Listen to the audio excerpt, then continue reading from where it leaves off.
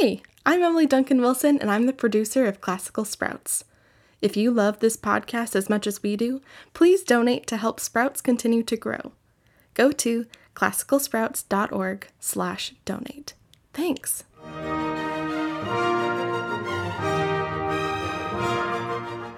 We're on a quest in a mythical land between the sun and the moon, filled with magic, princes and princesses, serpents, queens, bird catchers, and flutes. Today on Classical Sprouts!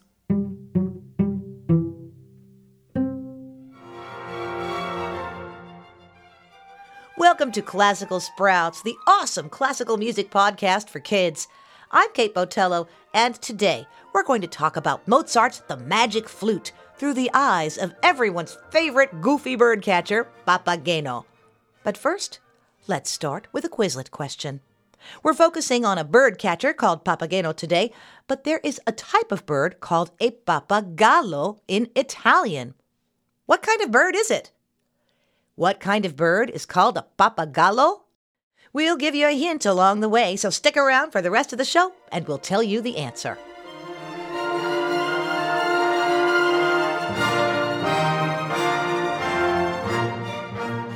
The Magic Flute was written by Wolfgang Amadeus Mozart and made its debut in Vienna, Austria in 1791. That makes it more than 230 years old. The Magic Flute was the last opera Mozart composed.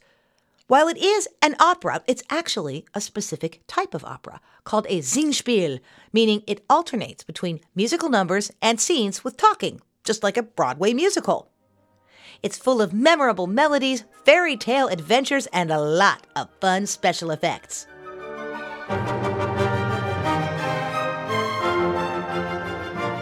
Because the Magic Flute has several storylines and lots of characters and can get really confusing, we're going to focus on just one character today, Papageno, the bird catcher.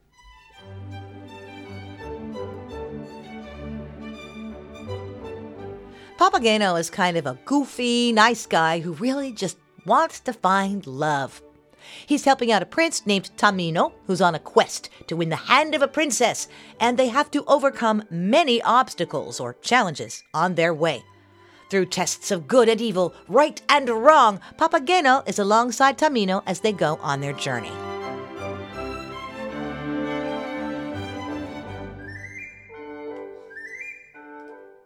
When Papageno first appears on stage, he's dressed as a bird, and he describes himself as a bird catcher in his famous aria, Der Vogelfänger bin ich, ja, which means, I am the bird catcher. Listen for his magic flute. I set my nets against the sky, I call the birds and down they fly. So when you hear my music play, you'll know that I'm not far away.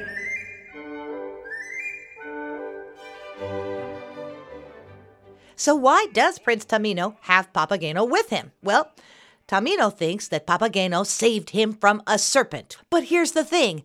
He did not. Now, Papageno knows that it's not true, but allows Tamino to think it is because it makes him look good. He even pretends that he killed the serpent with his bare hands. But because boasting and lying isn't very nice, 3 magical women appear and put a padlock on Papageno's mouth as a reminder to not tell lies. What do you think that sounds like? Poor Papageno has been punished, they have forbidden him to speak. Maybe what you'd sound like if you tried to sing an aria with your mouth padlocked shut. And I am weak, I cannot tell how I can help you. The spell is strong and I am weak. These attendants who padlocked Papageno's mouth are actually the ones who killed the serpent. So as a consequence for Papageno's lie, they assign him to be Tamino's helper and companion on the quest. And what exactly is this quest? Well, like in a lot of fairy tales, Tamino is supposed to rescue the princess Pamina. Now, at this point in the opera, Tamino and Papageno have split up to try to cover more ground as they search for Pamina. Papageno ends up finding her first, and he tells Pamina that Tamino is on his way to rescue her.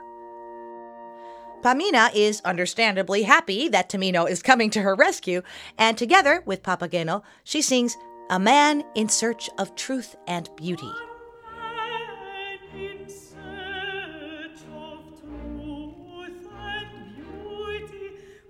If you think about it, that actually applies to both Tamino and Papageno.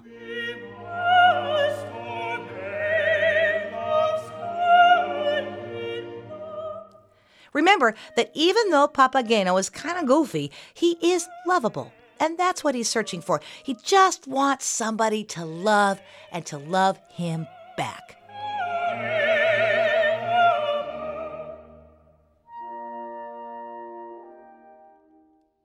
Sprouts, we're about to take a break, but make sure you come back to find out if they end up rescuing Pamina or if Papageno ever finds his own love. During the break, make sure to follow us and rate us on Apple Podcasts or Spotify so you always know when a new episode's available and so more Sprouts like you can find out about us.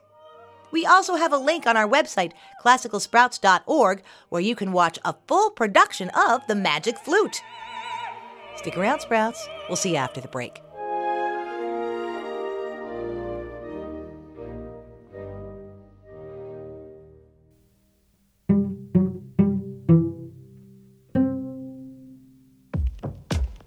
This is my voice. It can tell you a lot about me, and I'm not changing it for anyone. In NPR's Black Stories, Black Truths, you'll find a collection of NPR episodes centered on the Black experience. Search NPR Black Stories, Black Truths wherever you get podcasts.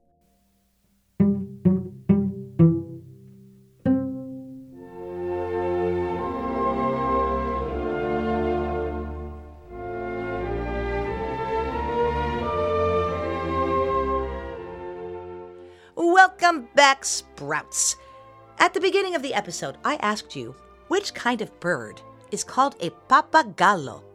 Now, here's a hint. They are very colorful, often looking like a rainbow, and they have a curved beak. Any guesses? Stick around for the end of the show, and we'll tell you the answer.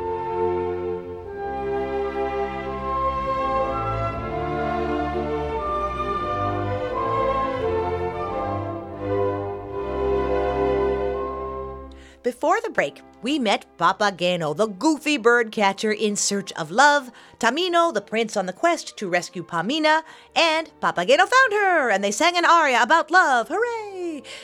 Well, we're back on the quest now, and after singing, Papageno and Pamina escape and are on their way to rejoin Tamino. But they are captured along the way, along with Tamino, and now the villain Sarastro wants to punish them.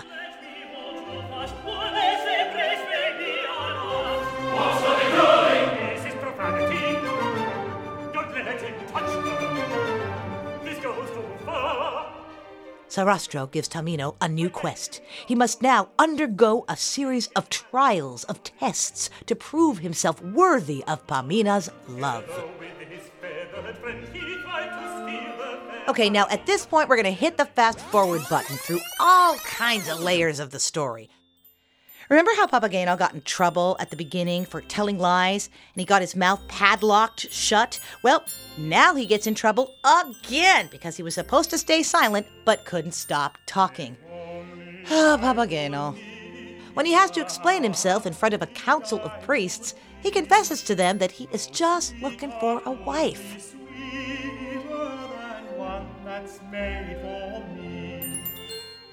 Suddenly, an old woman appears, and she says that if Papageno doesn't promise to marry her, he will be imprisoned forever. Oh, tell me you'll marry me. Marry you? Otherwise, they'll lock you up forever, all on your own. Faced with the choice of prison or being married to an old woman, Papageno says he'll marry her, but privately tells the audience only until something better comes along. All right. I might as well marry an old bag like you than have nobody at all. And you promise to be faithful to me? Yes, until I get a better old bird. Now, all of a sudden, the old woman changes form into a younger, more beautiful woman, named, of course, Papageno. Papageno is instantly in love, but the Council of Priests tells him he is not yet worthy of her. Some more stuff happens in the opera, but since we're following Papageno, we fast forward once again, and we end up with Papageno, who thinks he has lost Papagena for good. Sweetheart, darling, little starling is useless. Ah, I am forsaken, since from my side my bride was taken. For chattering, my one delight, so I suppose it served me right. He is so sad, and he thinks there is no hope, and he just feels like life isn't worth living without Papageno. He's visited by some child spirits who tell him to ring some magic bells he was given at the beginning of the quest, and that the sound of the bells will summon Papageno. He does so. He does it. And as soon as he rings the bells, Papageno reappears. They are both overjoyed, and they sing a song full of bird-like courting sounds as they plan their future together. This is like the cutest thing. Pa, pa, pa, pa, pa, pa,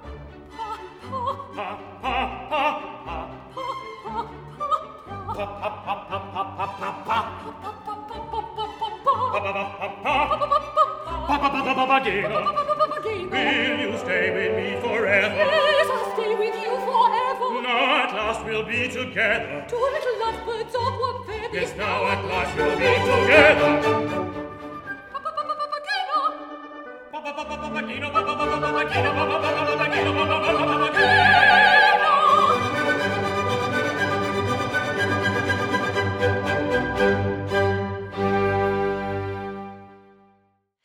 At the beginning of the episode, I asked you, which kind of bird is called a pappagallo in Italian? And I gave you the hint that they have feathers in all the colors in the rainbow and have a beak that curves down like a hook. I'll give you another hint. They can talk. You think you know? Drum roll, please. A parrot.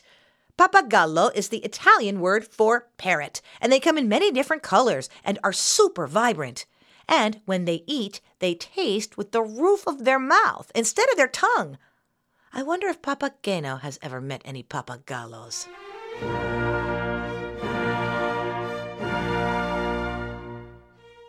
Alrighty, Sprouts, thanks so much for going on a quest with Papageno with me today. We've got some more fun facts about the magic flute on our website at classicalsprouts.org, so be sure to check us out there and follow us on Instagram at classicalsprouts. We share things there that we don't cover on the podcast, so make sure to check it out. This episode of Classical Sprouts was written and produced by Emily Duncan Wilson with support from Amanda Sewell. Our digital content manager is Casey Brown. I'm Kate Botello. Auf Wiedersehen!